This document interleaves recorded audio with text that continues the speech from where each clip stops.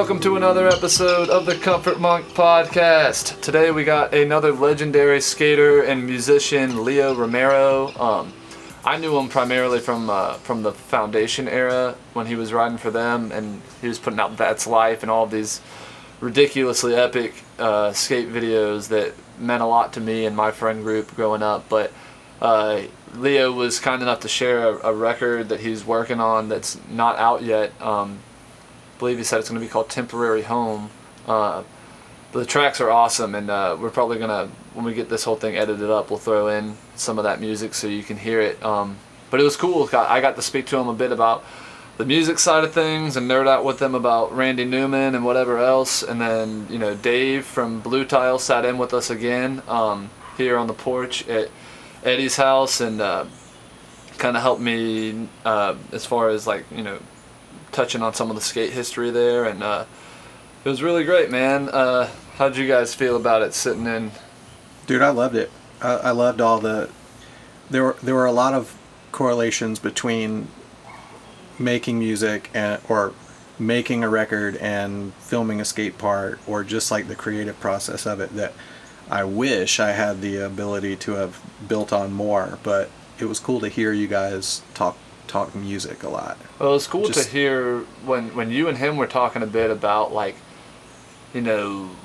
whether it be clearance for songs to use in a skate video, or hard. Just the balance of finding music for that, and and speaking a bit about just the intensity of the travel that goes hand in hand with both music and skateboarding. There's so many parallels, and we talked about with Ray Barbie about this a lot too, about how there's like a crazy symbiotic relationship between music and skateboarding, and really photography too, but that's a little less relevant to Leo, except for the fact that he's getting his picture taken on a skateboard all the time. But it's just they go hand in hand, whether it be like we were saying, you're picking a song for your part, or even if you're skating solo, you probably got earbuds in, and your song selection has a lot to do with your motivation in that moment, if you're listening to something that's just kicking ass, you're probably going to kick ass a little bit more,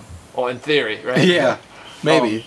But I listen to cool. slow, depressing stuff before I go skating, because it just levels me It depends out. on the type of skating you're looking to do that day too, right? If you're just looking to cruise around, you'll put something flowy and breezy on. Exactly. But it was cool, man. We similar to the Ali Boulala episode, we kind of weren't sure what time of day it was going to go down, and it kind of I woke up to a text from Leo saying, "Hey, I'm free until 1." And I was like, "Well, shit, let's get together and just make it happen." Yeah. So we kind of scrambled, got some extra gear so that we'd have a mic for both myself and Dave. Shout out to Marshall Brown for loaning us the compressor mic this morning, last minute. Marshall did an episode for us with Eric Slick, and he's recording an Eric Slick cover for this comp we're working on, so he's part of the fam too. But it was cool. I woke up not really knowing exactly how this conversation with Leo would go, and I'm walking away from it with a new buddy to riff with about music. We've been sending each other links to records to check out, which is cool. That's my goal, is to just kind of connect people a little bit through this, and instead of it just being a dude I looked up to for just kicking ass on a skateboard, now it's this dude that I can talk to about Randy Newman, which is I don't got enough friends to riff with about Randy Newman, man. Anything about it. For some people, the Randy Newman story starts and ends with short people. Yeah. And which is okay, but there's a lot more there. That's funny. Yeah. But this was awesome, man. Thanks for coming on again, and thanks for having me again. Like I said, we're not going to always make it super last minute for you, but it's cool that you're willing to drop what you're doing, especially with everything that's going on busy-wise with it's always hectic. Yeah, man. Well, I'm excited that you guys are, casually reopening the shop and being smart about it. I know it's stressful, but I hope that it is only helpful as far as getting a few more sales in the we'll shop. see. We'll see. The customers are definitely ready for it. But I don't know that... They seem to be staying pretty active, ordering stuff just online in the interim. Even with the way things are, we're trying to drive people to the website you Yeah. know, So- one customer at a time in the store, and we're wiping everything Is it down. bluetile.com or Blue Tile? BlueTileSC.com. Nice. Go there, order everything. Yeah. It's a good website. I just bought some shoes there. Yes. Buy 2 of every deck. One for you and your neighbor. Yeah. But yeah, this is awesome, man. I'm glad that we're getting the doors are opening a bit more to the skate community, which is pretty important to us. Like me and Eddie don't ride like we did when we were kids, but we daydream about it all the time. And I'm gonna get new bearings on the board so that the wheels turn again, so that I can actually cruise around and hopefully not bust my ass too many times, or at least bounce back when I do. Dave can testify to what it's like for it to hurt a lot more Dude, now, but Yeah. My 30s and 40s have just been one injury after another.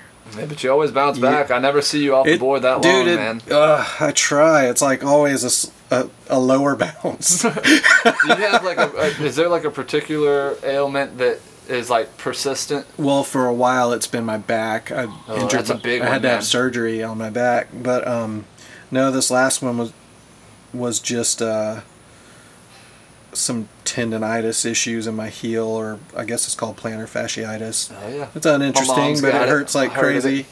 I think it's an old people thing, and I broke my toe like right before that, so I'm like, cool, I'm healed. Oh no, I'm not. You know, so I just I've got a good toe breaking story. ugh, it's the So when I worst. was younger, my dad took me and my friend to Kona in Florida, Yeah. and we were going to be there for 3 days. And the first day, I broke several toes on my left foot. Oh my god. And I went to my dad and I told him, and they have like a nurse or whatever on site, Right. because I assume that they just have monstrous amounts of Right. Yeah. Hurt And every day. my dad goes, well, you can go to the nurse, but if you do, they're definitely not going to let you ride the next couple days. Yeah. So I just wrapped it up. By the end of the trip, I couldn't take my shoe off because I knew if I took my shoe off, I wasn't going to be able to put my foot back in it. Yeah. It was bad. So I rode with a couple broken toes. And of course, I was like 15, so I could deal with that. That's cool that Dude, your yeah. dad was Nowadays, thinking that would about take me out for Oh half of yeah, a year. 15-year-old me would not have stopped skating over a broken toe. I had basically a broken ankle and just wrapped it up and kept skating. Dude, but- when we were talking to Kira from Black Flag and Dose. I mean, obviously not skateboarding related, but speaking of like just playing through an injury. Right when she joined Black Flag, like when they were touring for My War, and I don't remember exactly what the injury was. Yeah, but she there's was some on that sort of Who's hand Got the injury. 10 and a half. Huh? The Who's Got the 10 and a half live record she yeah. was on, yeah. But That's she, one of my favorite Black Flag Oh, records. yeah, called dude, that's like Always. our I mean, we interviewed Keith Morris for the show too, so we were like, we're probably gonna be like kicking ourselves for saying this, but the Kira era is our favorite, man. It's the Comfort Monk favorite, and that unfortunately is not the Keith Morris era. But Right. that being said, outside of the Kira era, Keith is the best era. Yeah. Because nervous breakdown and that stuff is Oh, for sure. incredible. But Kira like had some sort of hand injury right when she joined, but it was like the doctor was like, you need to not play for 6 months or whatever it was. Oh, But they were yeah. going on tour and she was like, I can't not play. So she just played through an injury. And I think if I'm not, I might be misremembering it, but I want to say she said that it's kind of like giving her like her hand has just been kind of like, because she didn't let it properly heal, I think it's been kind of warped Yeah. from that. And she just had to learn to play with this kind of like funky hand thing. Yeah. So I mean, there's something to be said about when you're young and passionate. You don't care about healing. You're like, you don't have time to get better. You know what I mean? Oh, it's the best and the worst. Yeah, because then 25 years later and your thumb still hurts. You're like, God, Yeah. if I'd wrapped it. But then again, like, what would the story be? She might not have stayed in Black Flag if she did that, which Right. she's great outside of Black Flag, but I'm sure that opened a lot of doors for her. Dude, her first gig ever, 16 years old at the Whiskey A Go Go in LA. Like, she's a badass. Like, Black Flag, it's an important part of her story, but she's just as awesome with or without it, in my opinion. She's a nasty player. God, that's so crazy. 16 years old. I know, and Whiskey A Go Go is like a legendary venue. Like, it's New Brooklyn at 16 years old is cool. Whiskey A Go Go at 16 years Yeah. old is like, brain can't compute. But you know what? New Brooklyn is your Whiskey A Go Go. That's true, man. you know? Yeah. Or your Rockefellers or Yeah, whatever know, was around. Dude, I whatever. wish that I was here in the 90s and shit when like Fugazi and everything was coming through. God, You lived it here was through so some good. good eras, man. Yeah. Fugazi I never got came tons of to the my little flyers. town, man. Yeah, I think I've seen them 3 or 4 times here. Yeah, And then a they couple played times, here. They played. yeah. I think they played like what was that spot that everybody not They played Uncle Louie's. Rockefellers, That's they the played place that Green just Streets, closed. they played the National Guard Armory. Isn't there something They like played an or Uncle the something Even. that used to be a I spot? don't know if they Uncle played Uncle Doctors. I is don't what I was remember thinking. that. But the Evens played the Art Garage, which was also Crazy. very awesome.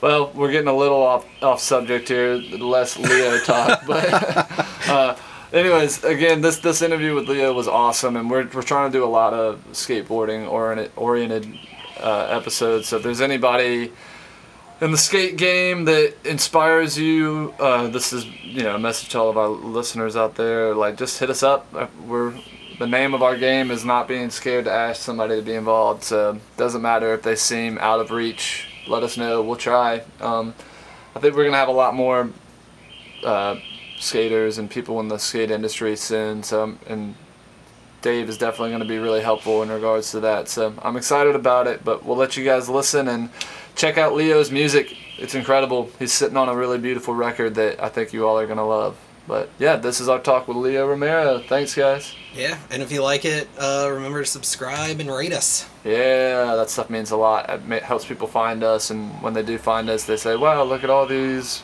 reviews. They look so great. I have to subscribe right now.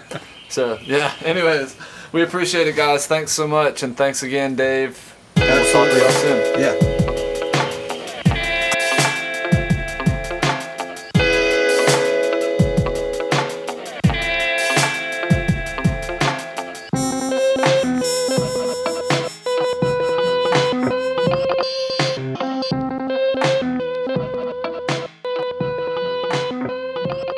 What's up, man? This is Dylan from the Comfort Monk Podcast. What's up, Leo? It's David. What's up, man? Well, it's good to have you on, man. I brought in David. He runs a skate shop here in town called Blue Tile that's kind of legendary, and I thought he'd be a good person to have in the mix with us. But yeah, man. Cool. So you're hanging out in North Carolina? Yeah, I'm in North Carolina right now. Are you hanging out with Sinclair up there, or are you? I talked to him this morning. He's actually heading back to North Carolina, to California Okay. to be with his wife, because he's been on the road for a little while. Yeah, obviously you're on the road as well.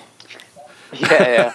That's what I got from everyone. I'm like, yo, what should I talk to Leo about? And they were like, ask him about being on the road.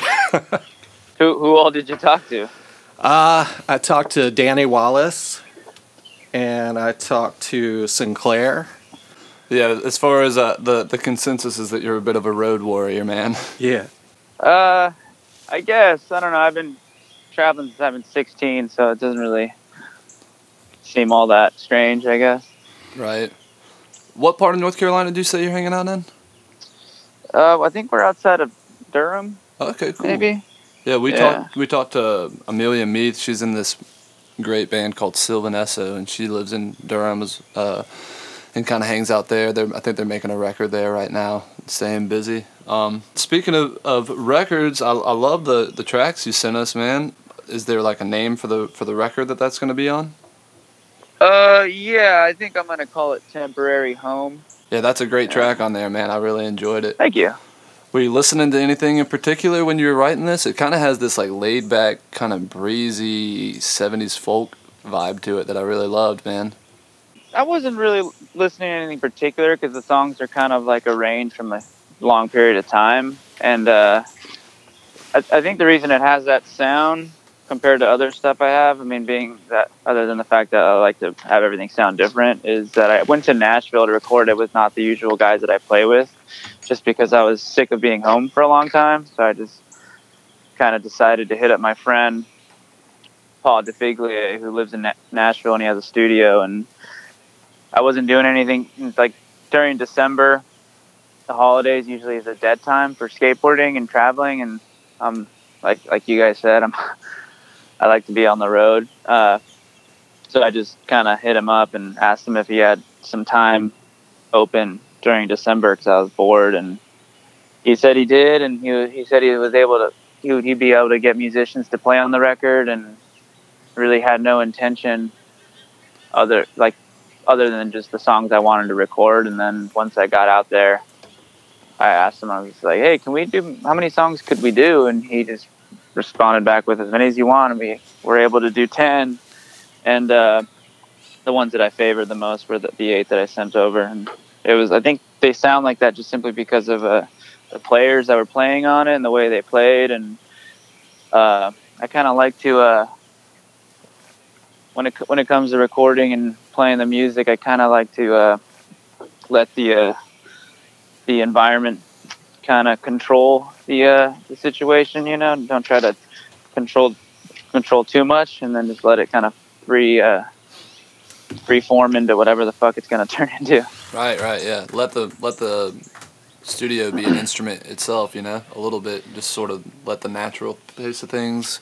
Yeah, more of the vibe. Because the guys that were playing on it, I've never met them, and they were all like professional musicians, and I've never really done anything like that, like hire musicians to come and play on my music. And I kind of just, if they were enjoying it, it seemed like they were there. We asked them, we didn't really like hire them to play for the entire set of songs, but once they were in there, we were kind of just asking them, like, would you like to play on more? And they're having a good time, and they were just kind of down to do it. So it kind of turned into that whole thing where they were stoked on the songs, and they were having a good time. So I kind of took advantage of them having a good time.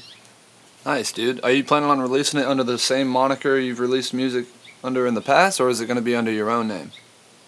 No, I'm gonna go under the same name that I've been releasing stuff, just because that's kind of, I feel it's just funner to do it that way. I don't know. Be consistent, kind of tie it all together. And I don't want to end up shooting my foot and mispronounce the name of that project. Would you mind pronouncing it for us so that we know that we're not incorrect over here?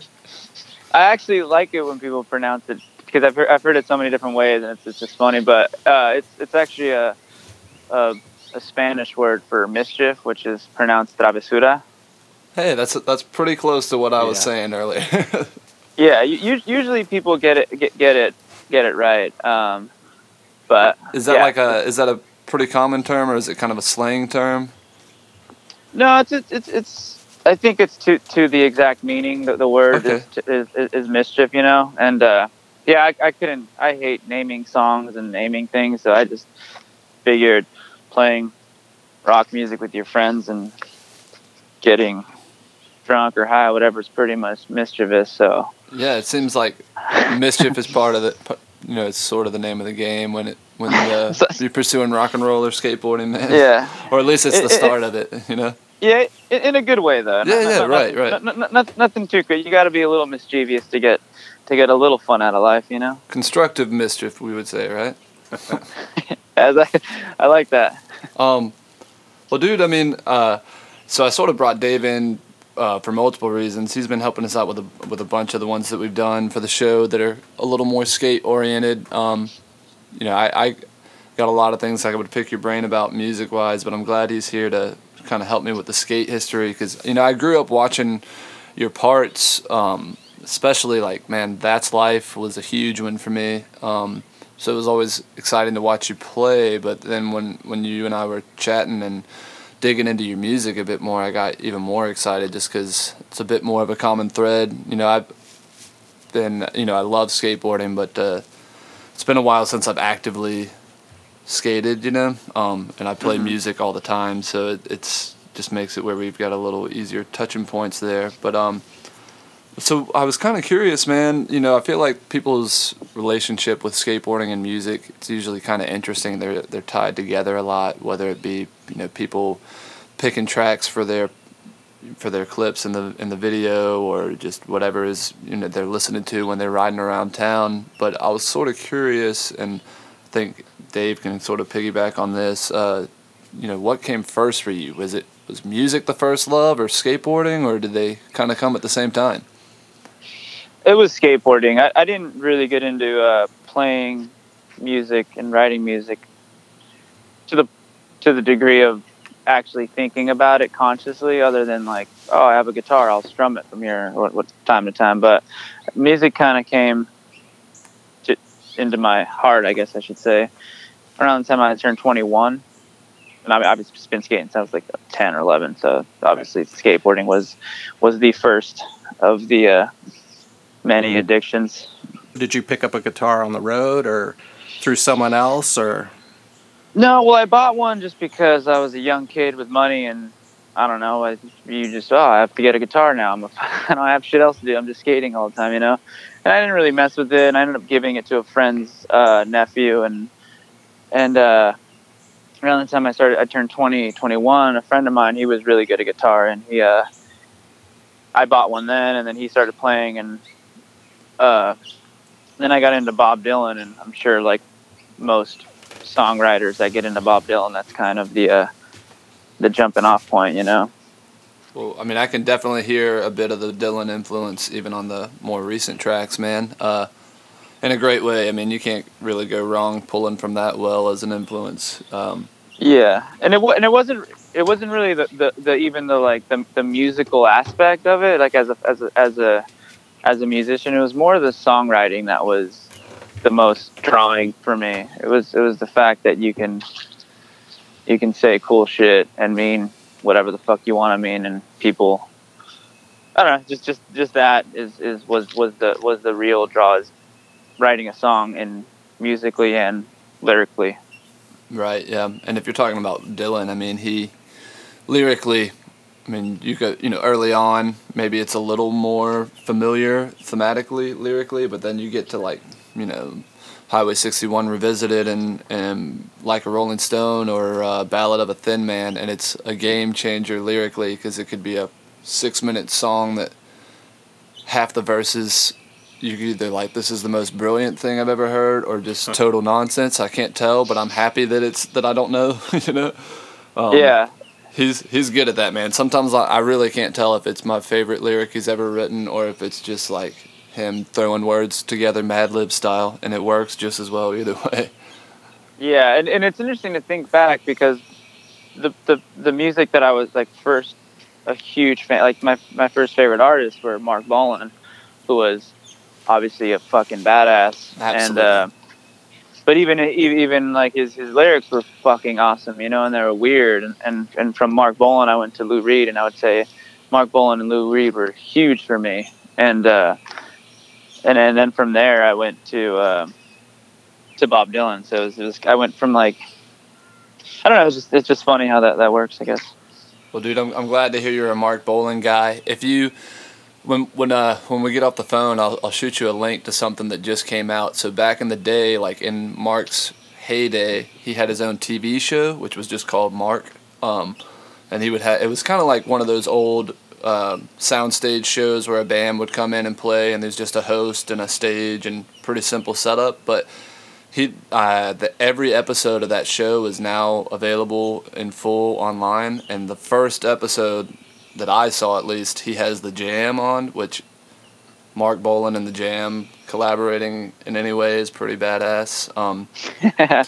But it's a cool show, man. It's like full glam Mark, so it's just worth. I didn't know it existed until about a week ago, and I was like, damn, this is awesome. And like, I was just excited to watch Mark's show, but when he introduced the first band and it was the Jam, I was like, dude, this is pretty sick. Yeah, that's crazy, because I like learned, I like looked up a lot about him, and not once did I hear about a television show. Yeah, I've never heard about it, man. One of my bandmates is a huge T-Rex guy, and he hadn't heard of it either. I sent it to him, and he was like, "What is this, man?" I mean, it might have been an overseas. It might not have been something that aired in the U.S. I'm not positive, man, but I found a link to it. I'll have to share it with you. I think you'll dig it. Oh yeah, appreciate that. Thanks. Yeah, man. Did I say you've been collaborating with Cracker Farm some? The guy who shoots a lot of those videos for the Avits and Langhorne Slim and all that stuff, or? Yeah, well, I'm buddies with that dude. He's fucking rad, man. He is, dude. He's talented. Are y'all? Do you think you might work together on some sort of video project at some point? I asked him for this, but I'm on the road and granted the situation of everything. Yeah, I've filmed 2 songs with him in the past. He's just I don't know, like I've got to know him just because of like going to Avett shows, and we started broing down, and he used to skate, and like everyone nowadays that's old, they used to skate and they see it now, they're like, oh, I should probably start skating again. But no, he's super cool. I don't know, it's just one of those things where you meet someone that you respect, and the chance that you'd click so well is pretty rare. So when it happens, you kind of don't take it for granted, and invited him on trips, and he comes on skate trips with us sometimes. It's pretty cool. I feel like that's a good segue to talk about the old guys that used to skate. I just started back skating again for the first time this weekend after injury. How are you? I mean, you were Skater of the Year in 2010. Is that right? Yeah. So how has skating progressed? I mean, you've been in the industry for a long time. Is it getting harder to continue to push? I know you're working on projects now. How has that changed? For myself, I just can't go as hard as I used to for as long as I used to. You got to learn to take your time, I guess. You figure that out as you get older. You know, you can't just get out of the van and start rifling them off. But they learn to be a little bit more selective and choose your battles a little wiser. Yeah, and better. Yeah, for sure. Spots, everything. So what are you looking at as far as like your options for skate spots there near Durham? Is there a lot? Are you kind of making mountains out of molehills? No, out here in North Carolina, this is handrail heaven over here. There's so many spots. That's awesome, man. It's I've never done crazy. a lot of skating. Have you done skating in North Carolina much, Dave? Yeah, it's been a while, but sure. Nice. Yeah.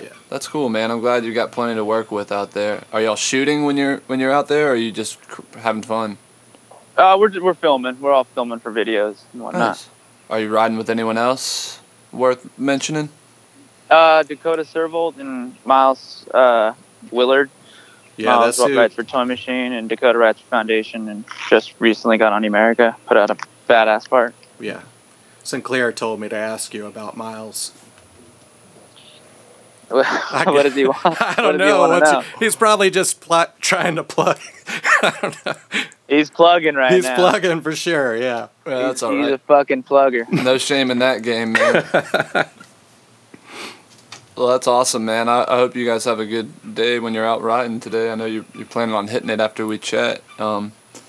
Man, speaking back to the music just a little bit, and back to what you were saying about, not that you meant to, I don't mean to exaggerate Dylan as an influence on you, but man, I was listening to that track Consuelo, and part of the vibe that made me think of it was the accordion player. But man, it makes me think of the band in all the right ways. It's kind of got, it's just everybody who's playing on it is really, really solid and locked into that groove, and then the accordion player is just ripping. But underneath that, like, it's just a beautiful song. You could strip out all of that instrumentation and, just you and the guitar and vocals, it would translate well, man. That was a standout track for me. I really enjoyed that one.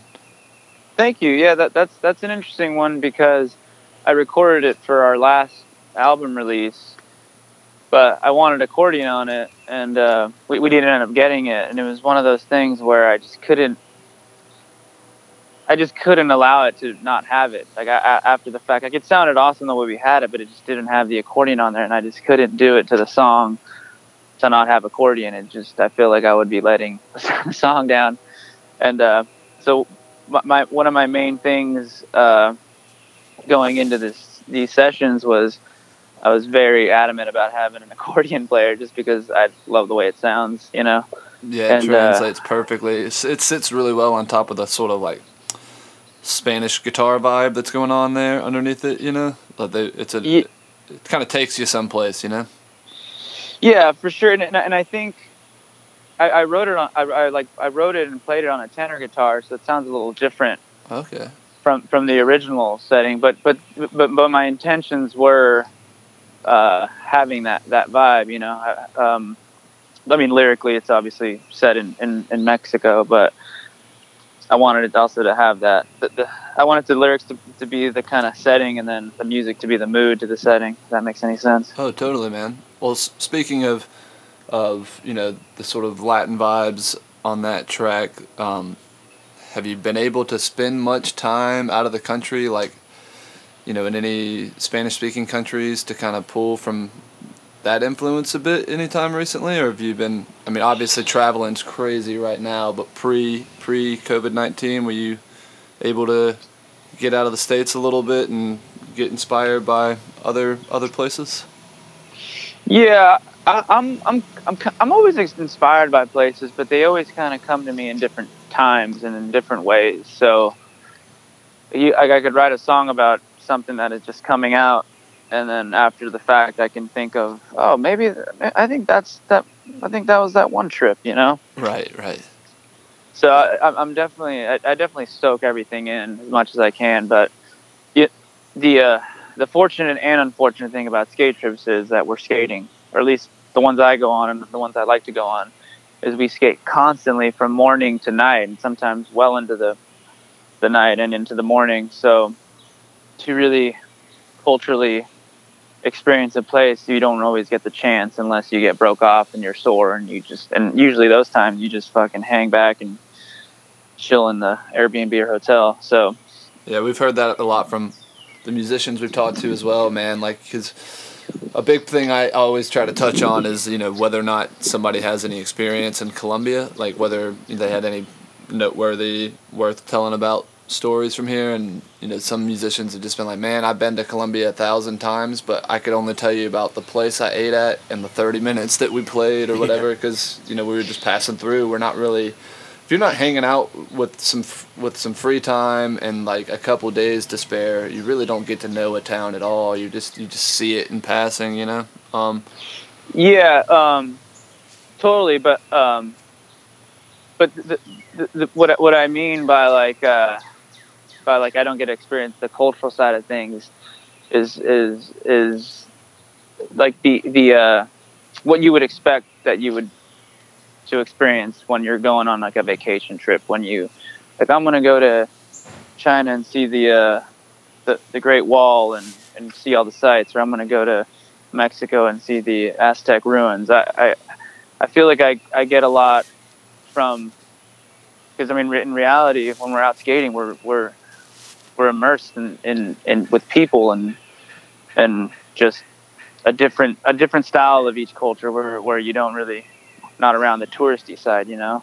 You Right. get to see kind of more a realer look, and you kind of have a more realistic view of the way people really live, and then you kind of think, and I guess I kind of think of like, man, it's kind of crazy how no matter where you go, we're all kind of fucked, and we're all kind of happy, and we're all kind of bummed. It doesn't matter if you're in Spain, doesn't matter if you're in the U.S., doesn't matter if you're in fucking England, you know. That it's like everyone's dealing with the same shit. Totally, man. But in some ways, that's what bonds us all together, right? The human experience, the shared human experience. So, Yeah, and that's like the interesting thing is about it all is it's like we're all the same. totally, We're all man. bummed out. We're all bummed out most of the time, and we're all happy half the time. Yeah, man. Well, you know, speaking of some of those shared experiences, we were speaking to Ali Boulala just the other day and talking to him about how wild it is that, you know, at such a young age, not only did he go pro, but that he, you know, left his home country and, you know, kind of got his footing here in the States, and just how, you know, how that is processed at that young of an age. I was kind of curious, sort of the same for you, man. I mean, like you said, you've been hitting it on the skateboard for so long. What was it like kind of finding success at a young age with that? And I know that you said you're a young kid with money, so you bought a guitar, which is a good thing to invest in. But, could you speak a little more about, what it was like dealing with that success at a young age and navigating it a bit? There really wasn't much navigating. And I don't think you realize as a kid, or even when you're in the thick of the snowball starting to go down the hill and catch a little steam, that it's not like you don't really see it as success. You just see it as like the next thing, and things happen so fast that there's really no way of knowing what the fuck's going on. It didn't take me until I broke my ankle when I was 30 that I realized, like, holy shit, like I've been a skater for this long, and holy fuck, like I had to sit. That was the first time I ever had to sit still for longer than a few months. And you're lucky that it took that long, man. Yeah, like very, very, very lucky. But that was the first time I could sit and look back at how crazy it all was, But yeah, I guess that some of it is like it's sort of like a retrospective at the once you have the perspective of having done it for a while, you can look back and be like, damn, it was crazy, but in the moment you were just living it, which is what you should have been doing, enjoying the moment and just making the most of it.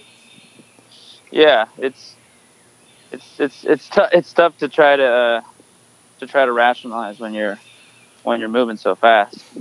Right. What age was that you got out and just started your career skateboarding? I guess technically when I first started getting paid, I guess is when it technically becomes a career. I think I started getting paid at age 16, and that's well, I was traveling at age 15. I started going all over the States, but 16, that's when I went to Europe for the first time, which was a month. Then I went to England, Russia, France, and Germany. Dang, that's crazy. And who were you riding for Foundation then? Yeah. Nice, man. Dude, that era of Foundation is just classic, man. Yeah.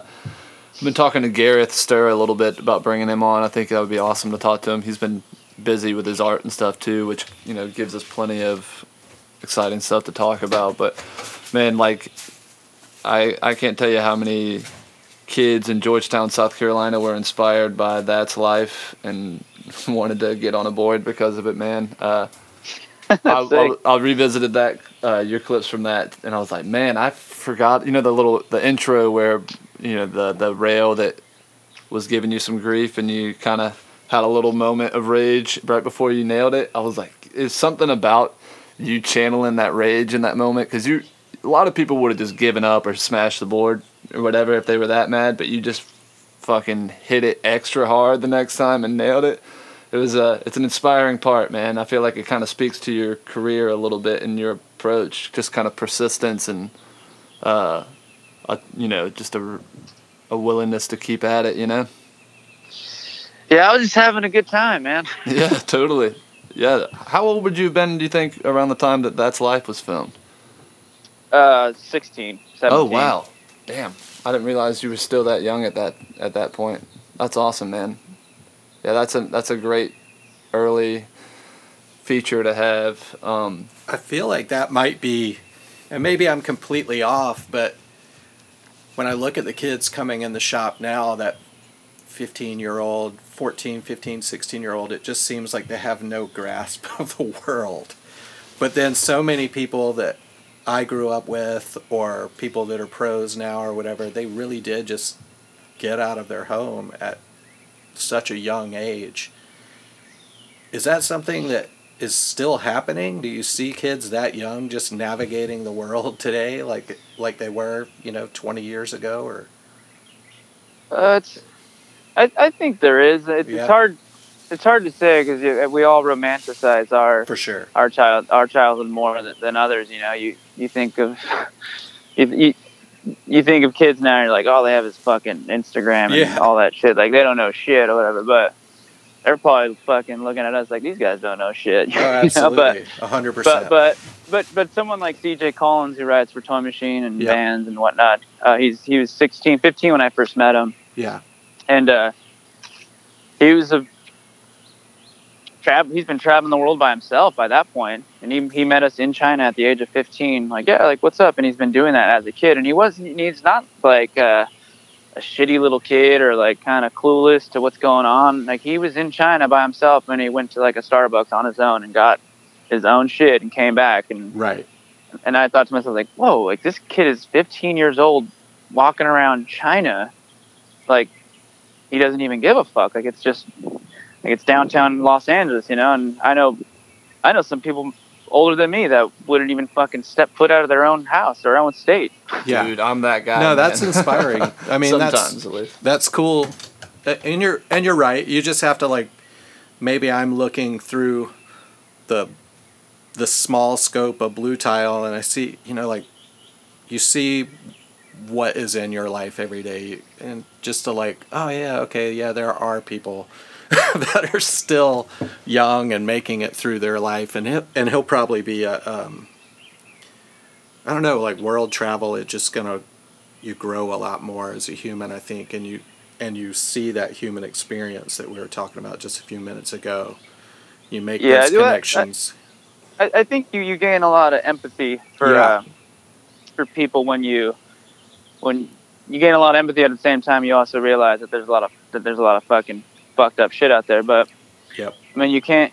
You kind of need both. You need to see both of them. And I think as a kid, you start to see that a little younger. You know, you can see how the world is and how people, like, the worst people on earth are just in the airport yelling at each other and fucking taking each other's seats and cutting in each other's lines. Like, Yeah.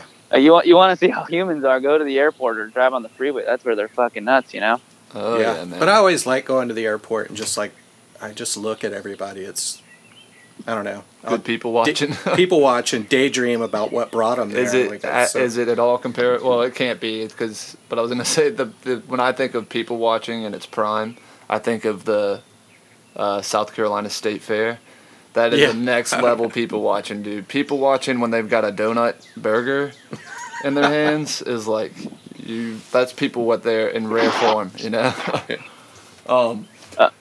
But no, yeah, I think there's definitely some fucked kids growing up, but there's also some good ones that still like to wander and still like to wonder about shit outside of their little rectangular piece of glass.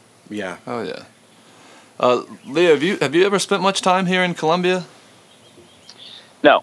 Okay, gotcha. Yeah, we were wondering because, you know, there's been so many people who've come through, whether it be like for an event or a showcase that Blue Tile is associated with. We were like, I might have come for an event, but frankly, I'm pretty stupid when it comes to remembering stuff. I am too. That's one of my biggest anxieties. It's like, I'm just sitting here admiring Dylan's memories. I'm like, wow, you have memories of being a kid. Yeah, I'm surprised, I don't man. remember The few brain cells I've got left help me out. But yeah, man.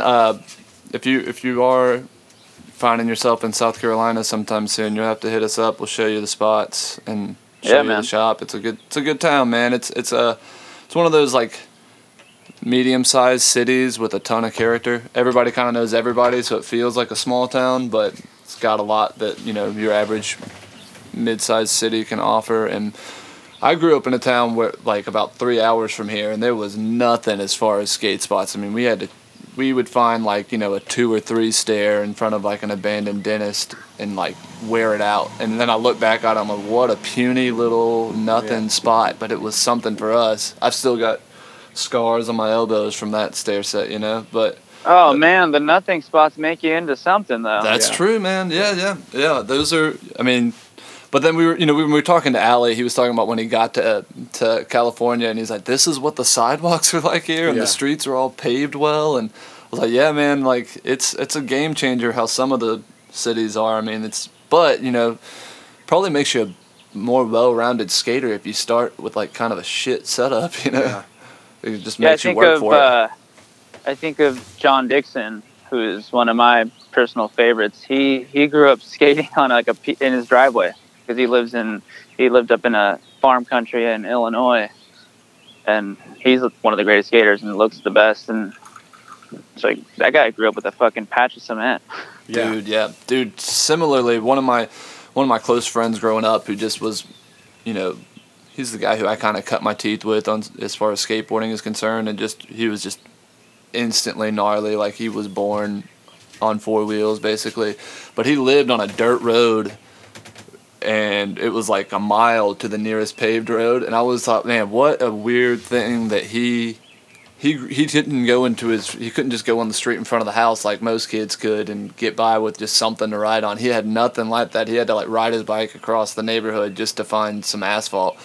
And I was like, there's something to be said about the fact that he probably, when he was skateboarding, it was a commitment. It wasn't just going in the front yard. It was riding his bike across town, finding the spot. And when you're there, you're going to hang out a while. And that's makes it a little less of a fleeting interest. Like you have to be it just forces you to be a little more committed it's in his to heart, man. Yeah, totally. But then he ended up building a half pipe in his backyard, and the rest was history. Then he could just rip at home. But he was the only friend with a half pipe in the backyard too. So there was plenty to benefit from hanging out with him back in the day for sure.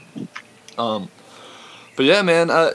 What's new with you? Obviously the record's coming out in a few months. That's really exciting. Do you have and I know you're out shooting. Do you have any other particularly exciting things coming up you'd want to talk about a little bit? I don't know. I'm just skating. I'm just trying to stay 10 years old as long as I can, and been doing it for this long, and hopefully it lasts me. Because if it ends tomorrow, I couldn't be more grateful of the time that I had. Yeah, man. And I'm glad that you're kind of pursuing multiple passions in life, because if one takes a little bit of a back seat for a while, you're not.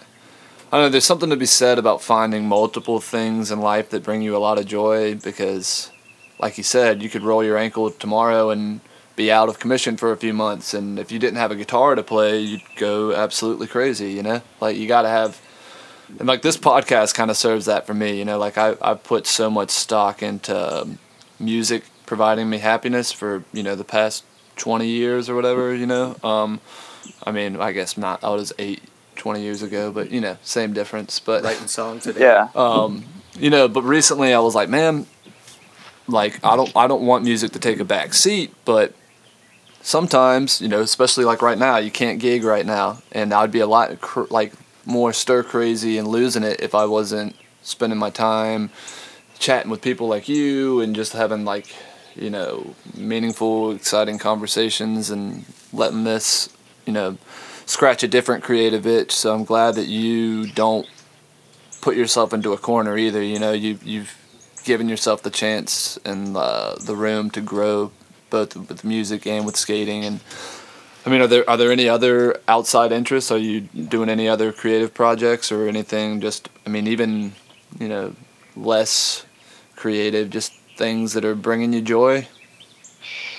I mainly just skate and I just love writing songs. So skating and writing songs is what I love to do. It's just fun, and it's fun to read up about how people write songs. And I was just actually gonna do the Miles Willard plug right now, but we were talking about how songwriting goes, and he was asking me how I write a song or whatever.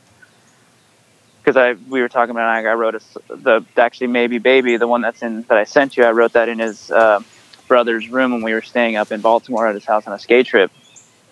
And it's like I don't know, I love that process so much, and skating, it's like I think I have my that's my plate is kind of full with enjoying it so much, and I'm definitely feel lucky and blessed that I have two things to take up my time that I enjoy, and skateboarding, oddly enough to say, it's like how you were saying, you put stuff in the back seat because one thing is kind of taking over or whatever. With skating, you kind of make your own schedule, and there's really no structure to it, so there really is no back seat. It's kind of That's however it goes, man. So it's like for me, it's like, oh, some days I can't really fucking write or play, you know how it goes, and then some days I can't really skate, or some days I can. It's it's a weird thing to think about, and I try not to think about it too much because then you kind of start turning up the whole process and feel weird about certain things. I just try to keep my mind as clear as I can to skate and to write songs, you know? Yeah, man. Yeah, it seems like a pretty good balance, the two things. Yeah, because I can't really write as well when I'm not skating, and that to me makes me think, is like, dang, I need skating like so much. Like, and when I can't skate, like that's gonna be a real bummer. But well, if like it's hard from. If you wear yourself out skating all day and then you kind of clear your head just by, all the energy you put into that, when you get home, your sound of mind might have a little bit of clarity to put your mind towards writing a song or something, I mean, I similarly will, I'll bike 15 miles just so that I can not be thinking about X, Y, and Z that's driving me crazy. And when I come home, because of that, I feel like it's like I'll compare it to like an etch and sketch, man. When you work your ass off, whether it be on the skateboard or on a bike or whatever you're doing physically, it kind of makes it's like shaking all the scribbles off the etch and sketch and kind of clearing things up a little bit. Or at least for me, that's how it kind of operates. But that being said, I agree, man. I'm glad that you have both of those and that you're able to make your own schedule and make it work for you. It's definitely like a fucking blessing. It's crazy. I can't believe it myself. It's fucking weird. Nice, man. Well, there's a record I wanted to suggest to you, man. It's just when I was listening to your stuff, I was like, I bet that Leo would dig this, man. So like I guess I want to say like some point in the 70s, probably earlier 70s, there's a guy in California named Jim Sullivan, and he wrote and recorded this record called UFO, and it's a crazy story behind it, man. It's just this like, it's kind of like hippie rock or like hippie folk at its finest. It's like really, really well done, but it kind of has that sort of 70s hippie acoustic guy vibe to it, which could scare some people off, but I promise this is like the best version of that sound. But the guy, he wrote this record and he got members of the Wrecking Crew, the guys and girls who played on like Beach Boys records and all that stuff. Nobody really knows how he got these crazy session players on his record, but they're on it, right? So that's part of the mystique.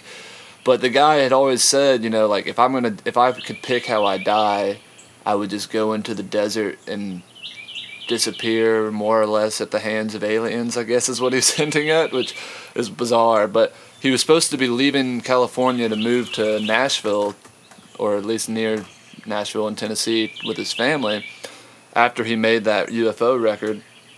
And they found his car in the desert with his guitar, his wallet, and everything in it, and have never seen the guy since. Like, no, there's never... That's crazy. So, but, he obviously... Succeeded.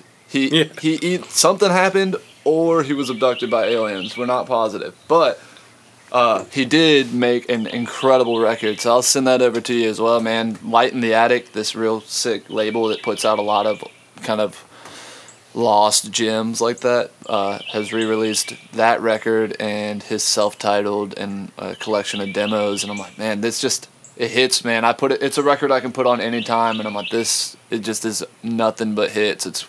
The band is so nasty, and the record I got recently was by him. It's just demos from that, and it's just him and an acoustic, and I was like, shit, I might like this even more than I like the full band record, and the full band record's cool, man. Those goddamn demos, man. What's up with these demos always being the ones that people love? That's the trick, man. Sometimes you write a demo and you can't ever get a studio version to sound as good. I mean, like Bruce Springsteen's Nebraska, he recorded it all on a 4-track, and they tried to go into the studio, and it just wouldn't work, so he just mastered the shit out of those 4-track recordings. So it sounds really good. It doesn't sound lo-fi, but it is 4 tracks recorded in like a hotel, like peak Springsteen career too, like post Born to Run and all that stuff. So it's kind of wild. No, I know that one. Or fucking the Mountain Goats, All Hail West Texas. Oh, dude. Yeah, that's ridiculous. That's such a good record. Mountain Goats played here. They headlined a festival here in town a couple years ago, and have played kind of our local dive bar, New Brooklyn, at least a couple times over the years. They're awesome, man. I was just listening to, what's the song called? Best Ever Death Metal Band out of Denton, I think is what it's called. Yeah. That's a great one, man. That one's epic. Talking about fucking lyricist, man. That guy, he could just be a cappella and he'd still rip your heart out with those lyrics, you know? Yeah, you guys, you listen to the Randy Newman songbook Dude, album? It's like yeah, I'm a huge Randy Newman guy. Yeah, same. Like I'm like the biggest. But that album, I mean, obviously listed, it's just him and the piano, and it's like all of his songs basically, and it's just fucking insane. Dude, yeah. Are you a Nielsen guy at all, Harry Nielsen? I like him, but I'm definitely more on the Randy Newman side. I mean, I like Harry Nielsen, but I don't know. I just Well, dude, split the difference, man. Listen to that Nielsen Sings Newman record. Have you heard that one? No, I've definitely listened to that shit, of course. That, and the funny thing is, it's a record of all Randy Newman covers that Harry Nielsen does, but Randy Newman plays piano on the whole record. No, yeah, I know. It's so strange. And it's like the covers like Randy driving, Nielsen in the back, whatever. Yeah, it's awesome, dude. I mean, I'm a big Go ahead. Nielsen guy, man. I'm like, even the records that I don't even like that much by him, like A Touch of Schmilson in the Night, it's just him doing like standards. I never listened to it, but I still had to buy it for the collection just because, I don't know, man. As a vocalist, Harry does it for me. Like, I'll take, even the extremes of it, like Lime and the Coconut. It's a jam. It's hard. Yeah, It's no, maybe not an that's everyday for days jam, a but jam. it's a jam. No, that's definitely a weekend Sunday barbecue jam, at least once or twice. Oh, for sure, man. Yeah. Have you listened to the Newman Live, Randy Newman Live? It's like him, what I imagine, in like a small club, and he plays 12 songs, and it's fucking epic. What You era? should Like, listen to that. around what time do you think that was recorded? Fuck, I think it was, I don't know, I think it was like after his first 3 albums. Okay. So whatever era that's, I'm terrible with dates and shit, but Yeah, I mean, it would have probably been in the 70s, I would think, at that point still. yeah, but it's basically him in what it sounds like. He's just in a small club and he's talking, you hear his foot stomping, and it's just insane. It's fucking, if you like Randy Newman, you'll listen to this and be like, fuck, Yeah, this is dude. badass. That's on my immediate I'll to-do send you list that. then, man. Yeah, we'll trade some records, man. I'm glad that we touched on all this because it sounds like you and I listen to a lot of the same stuff, man. I bought Sail Away on vinyl for the first time recently, and I mean, obviously that's the one that people talk about all the time, right? Because Sail Away is such a great song, and have you heard that? I think it's called God's Song, the one that's on there where it's like from the perspective of God, and it's like it's so satirical and I guess cynical too, because it's it's from the perspective of God, and he's describing why he loves mankind, and it's basically him saying, I treat all of you like shit, but you still like me anyways, and that's why I love mankind. That's why I love mankind. It's amazing, dude. He's like, whatever. I mean, it's appropriate for now, too, with the plague vibes going around.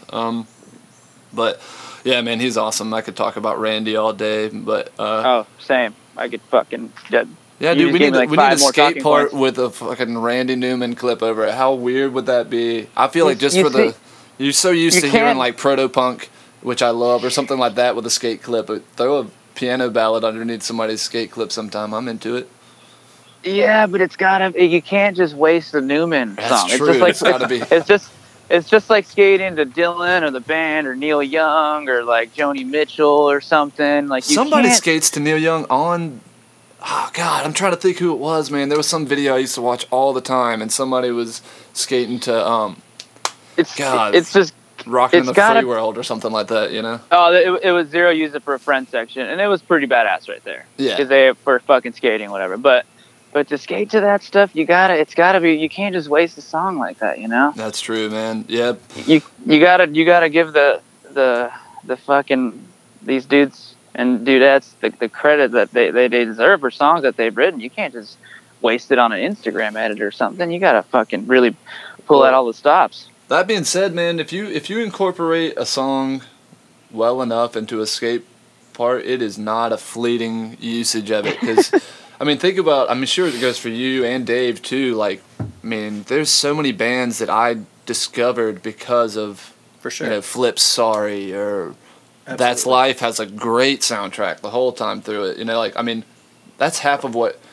Dude, if you're talking about my era of skating, like, you're pulling it from the videos or like the Tony Hawk Pro Skater soundtrack or something. You know what I No, mean? for Like, sure. I definitely got into music through skating too, for sure. Trying to think, man. What were some of the bands you were pulling? Were you picking the bands who were being used for your clips back in the day, or is that usually like, you know, whoever's editing, or how does that usually work out? Yeah, every skate park I've had a strong hand in picking the song. Like for That's Life, I almost used Violent Femmes' American Music, but instead I went with the Moving Units. And then I did the Moving Units because like my buddy really liked them, and I was like, "Oh, you like them? Like, I'm fucking down then." Yeah. But that's getting harder these days too. The music rights, and you can't just like every one of our original shop videos is we can't even put them up anymore. They get pulled down or muted. So has that made things more difficult, like putting a part together and getting the rights, or the brands you? It's just tougher because it's just more expensive now, and there's not as much. There's no money in making videos because they're just free, you know. So it definitely makes it difficult. The big brands don't give a fuck. They're fucking huge, so they can just cash out. Yeah, a couple $100 here and there for a big enough company isn't a big deal. But if you're doing it on a DIY scale, that ups your budget significantly per track, you know. A couple of $100 would be so ideal, but this is like $2, $3, $5,000 and shit like that. Yeah. Whoa, yeah. I'm talking. I guess I got that number because the band that I play in, we recorded a cover for a record that we're putting out, and we've never done that before. I mean, we've recorded covers for fun, but never like released it on an actual record of ours. And this is a Everly Brothers song, so it's like a big band. Yeah. But the song licensing to do a cover on a record is not that bad, man. It's like under $200, and that's like a Sony label. Like, you know, everybody knows the Everly Brothers. They're like a huge band. All I have to do is dream. You know, that kind of stuff. They're huge. This is a little bit of a deep cut by them, but still, like the way it works with that, it depends on how many records you're putting it out on, and if you're putting it on streaming. So there's all sorts of stuff like that. But even with us doing like, you know, 300 vinyl records and however many downloads we paid for, it's, you know, under 200, so that's not bad. So I was thinking, you know, but for a video, you're using the actual song, it's completely different. I guess that's where it becomes so much more expensive sometimes, you know? Yeah, I think $2,000 is like a low end thing, and art, like the cool thing about it is like most artists are down, and fucking, but it's the record companies that are like, fuck that, like charge them up. Like for instance, like I used Black Keys for one of my parts, and from what I understand, they got back to us and were like, "Oh, we want to see the video," and they like saw. They're like, "Cool, yeah, we'll charge you this much." Like I'm assuming they were stoked on it because they allowed it. You know what I mean? Yeah, that makes sense too. I think those guys kind of have an appreciation for skate culture too. You know? Yeah, and like No Age, for instance. Like I'm buddies with Randy Randall of No Age. You've heard of the punk band No Age from Los Angeles? Yeah. So I know him, and I was like talking about using a song, and he's like, "Dude, on my end, totally free, but I got the record label's probably gonna charge you like X amount of dollars or whatever." So and then that's like a kind of an interesting thing too, because the artists are usually fucking down. You know what I mean? Yeah, totally. Well, speaking of that balance, Dave's always putting together videos over here. So if you ever feel inspired to let us use some of the music you've been working on, I'm sure that there's some sick skate videos that they're putting together that would be served well by one of your tracks, you know? Oh, if any skater ever wants to use my music, it's free. That's awesome. Yeah, man. That is good to know. Our friend Chaz just gave us some music for the newest Blue Tile video, which is kind of huge for us. You know, are you familiar with Chaz from Toro y Moi, Leo? No. Oh, man, he's hometown hero here. He's really successful. You know, he's collaborated with insane, like, you know, Travis Scott he's collaborated with, you know, huge names. And I mean, outside of just like the shoulders that he's, you know, the rubbing elbows he's done, and the people that he can name drop, he's just made a lot of really great records. Even if he had no namesake, it would be worth checking out. He's a super talented guy. I definitely want to add that all the music is our friends in that in that video. and it was for the most part, I think it was all given to us, which is huge and super appreciated. I only bring up Chaz because the record label thing is an issue because he's way bigger than like so the I definitely want to bands and whatever. Let every artist know that we're appreciative for their music, but for sure. Chaz, I was pretty surprised that we were able to pull that off and not have to pay thousands of dollars to use a Toro song. Yeah. Well, the thing is, so Chaz, he's like kind of like, he's like one of the bigger names on the label that he's on. He's kind of turned down major labels over the years, and he's stayed with a smaller indie. And I feel like he kind of, because of that, he can call the shots on how things operate with his music. I'm sure. Yeah. Man, Leo, another thing I wanted to run by you. So we're already putting together one compilation that's like a covers record. Basically, the concept is that we get either people who have, because we bring in a lot of guest hosts to interview people, and a lot of those end up being musicians, or we've had some really exciting musicians on the show, like Mike Watt from the Minutemen, or like I was saying, Amelia from Sylvanesso, or Eric Slick from Dr. Dog, and I listened to that one as well. Oh, nice, man. Cool. I appreciate you checking it out. But I was gonna say, man, I had to check it out before I was on here. I wasn't just gonna fucking go you blind to in this band. Dude, you'd be surprised. I think plenty of people come in blind and they're like, just like, screw it, we'll see what happens. But I'm glad you did your research. But I was more going off of like just the way you guys like interact. You know what I mean? And for me, a huge thing with podcasts is the way people, their voices. I don't know, like if it's like, it's like if it sounds cool to me, I'm like, yeah, I think I can do that. Nice. Well, I'm glad we fit the bill, man. But I was gonna say, being that you are a guest and a musician, I'd love to have. We're wrapping up the first comp, and it's gonna have like Mike Watt is covering a Ray Barbie song on it. Ray Barbie's covering a Dose song, and a bunch of. I mean, it's probably like 15 artists or something. But we're already kind of thinking about the second installment of this, and whenever we have a list of guests from you to pull from as potential covers, it'd be sick to have you record something if you'd be interested, man. Yeah, man, I'm down. You guys are fucking cool. Yeah, man, sick, dude. I'll keep in touch, and Ali told us he's working on some music too. I told him that you shared your tracks with us, and he said he's gonna try to see if he can't get something recorded that he's happy enough to, or satisfied enough with, to share with us, which I'd be excited about, man. It was really cool talking to Ali. His fashion sense, man. I've been wearing red shoes because of him and Jim for the past decade. Like those guys are legendary beyond their skateboarding. So, but yeah, I'll definitely, if you're open to it, I'll share him some of your tracks with him too, because that'd get him excited. Share him the ones you dig, and then see if he digs them. Yeah, man. I mean, he was excited that you were working on something, and obviously you guys have some similarities in being successful with both music and skateboarding. Was he riding for Baker when you were on Baker at one point as well, right?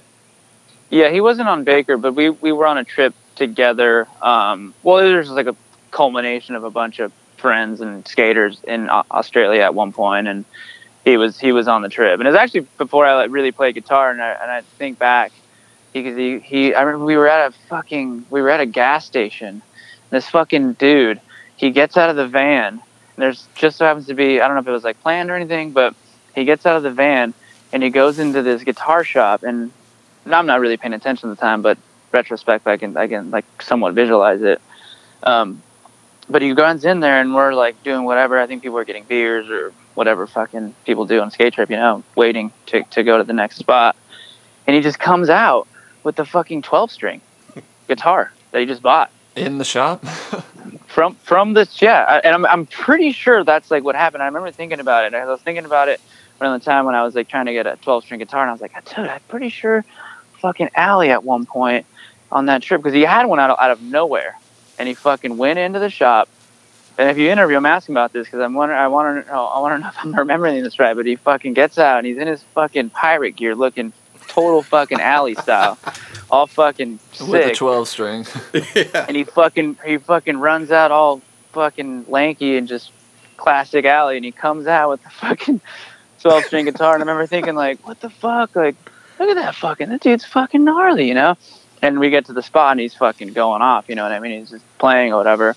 And I think back and I'm like, damn it, man, like if I like play guitar back then, I could have been playing and singing with Ali Boulala. But Yeah. that would be. but Hey man, it's But, never too late. And now is the That's easiest true. time. I mean, you know, I know you're not in Sweden right now, but with technology, man, back then it'd have been hard to collaborate overseas. But now, throw a click track on that, and you guys are golden. Yeah. yeah, no, but it was something cool, and it was just one of those things that kind of like a fucking rock star thing where you just the guy ran out and bought a fucking 12-string. I mean, who knows? It was probably like either fucking $2,000 or like $100. But either way, like as a kid, I was like, oh my god, this guy doesn't care about nothing. He's a fucking rock star / skater / fucking Ali Boulala. Yeah. You guys are about? Are you? Well, no, he's a little older than you, right, Ali? Yeah, I would say he's. I mean, no offense, but I think he's a little bit older than me. Well, we were looking it up, and I was like, 10 years. I was like, how is he? Looks Great. He looks like he's 25 still, you know, Yeah. and I think he might be like, what was he? I think he was born late 70s or something. Yeah, dude, that dude's aging 78. extremely well, especially considering, like, obviously, you know, he had a period where he was going pretty hard. Yeah. That could age a lot of people, you know. Yeah. But yeah, I'm glad he seemed to be doing well, man. Like it was good talking to him, and you know, it seems like he's just kind of living and trying to enjoy his time in Sweden, hanging out with his Chihuahua puppy. You know, can't complain in regards to that. It seems like Sweden is not locked down at all compared to other places. So he said that hasn't changed, you know, his day-to-day much, which is interesting. Apparently Sweden is the only country that's never been in lockdown, is what he was saying. I didn't know that. Pretty interesting. But yeah, man, dude, it's been great talking to you today. I think maybe we might break here and get some grub and enjoy some of the beautiful weather here in Columbia today. Is it pretty nice out in North Carolina? Are you guys gonna have good weather for riding? Oh, we're sitting pretty, man. Hell yeah, man. Well, I hope y'all have a great day out skating, man. And yeah, I'll send you some links to some music to check out, and let me know if there's anything in particular you'd want us to use of yours on the show, because like I said, man, you're sitting on a great record, and I'd love to do anything we can to get it to some more ears. Thanks, Nate. Yeah, I appreciate it. Hope my rambling works out for you guys. Oh man, you weren't That rambling, was you were rad. riffing. That was really good. Really sick. But no, I'll send over some stuff. Yeah, let's fucking talk music, man. Hell yeah, man. Yeah, I'm glad I found a Randy appreciator through this, and we can vibe out to some Newman anytime, man. Have you ever seen this book or read this book called Singer-Songwriters? I think that's what it's called, but it's basically interviews with every gnarly fucking writer, like Shania Twain, fucking Neil Young, like everyone that's gnarly is like in there, and they interview them, and even Dylan and fucking Randy Newman has a fucking section in it, and Gordon Lightfoot, like all these gnarly writers, like this dude just interviews them, and it's the whole book is like just a gathering of all these fucking interviews. Dude, I'll have to check that out. That sounds right up my alley, man. It's cool because you see other songwriters talk about other songwriters in the book, and it's fucking rad. Like Dylan talks about Randy Newman, and it's just like, holy fuck. Yeah, it sounds like it cool. breaks the third wall down a little bit, kind of humanizes these like giant artists, you know? Yeah, it's cool because each dude has their own method, and they reference other dudes, and you're kind of like, oh, these motherfuckers don't know what they're doing. Half the time they're just fucking. Oh yeah, they're just dude. all doing the same shit. Everybody's winging it until it works, and they're like, Yeah. it was all Yeah. in my master plan, you know? It's easy to call it after it's said and done. Yeah, totally, man. Well, dude, I'll let you go, man, but it's been awesome talking to you, and I'll definitely stay in touch, and we can share some mutual loved and appreciated records. And if you come through, man, we'll have to bring you by Blue Tile and introduce you to the guys. I know they'd love to say hey over there, and thanks for coming on with us, Dave, and talking to Leo, man. Absolutely. It was great listening to you guys. Nah, man. No, that was super sick. Well, yeah, Leo, we'll talk to you soon, man, and thanks again for talking to us today, man. Yeah, thank you guys. Have a good one. See you, man. too. All right. Bye. This has been a Comfort Monk production.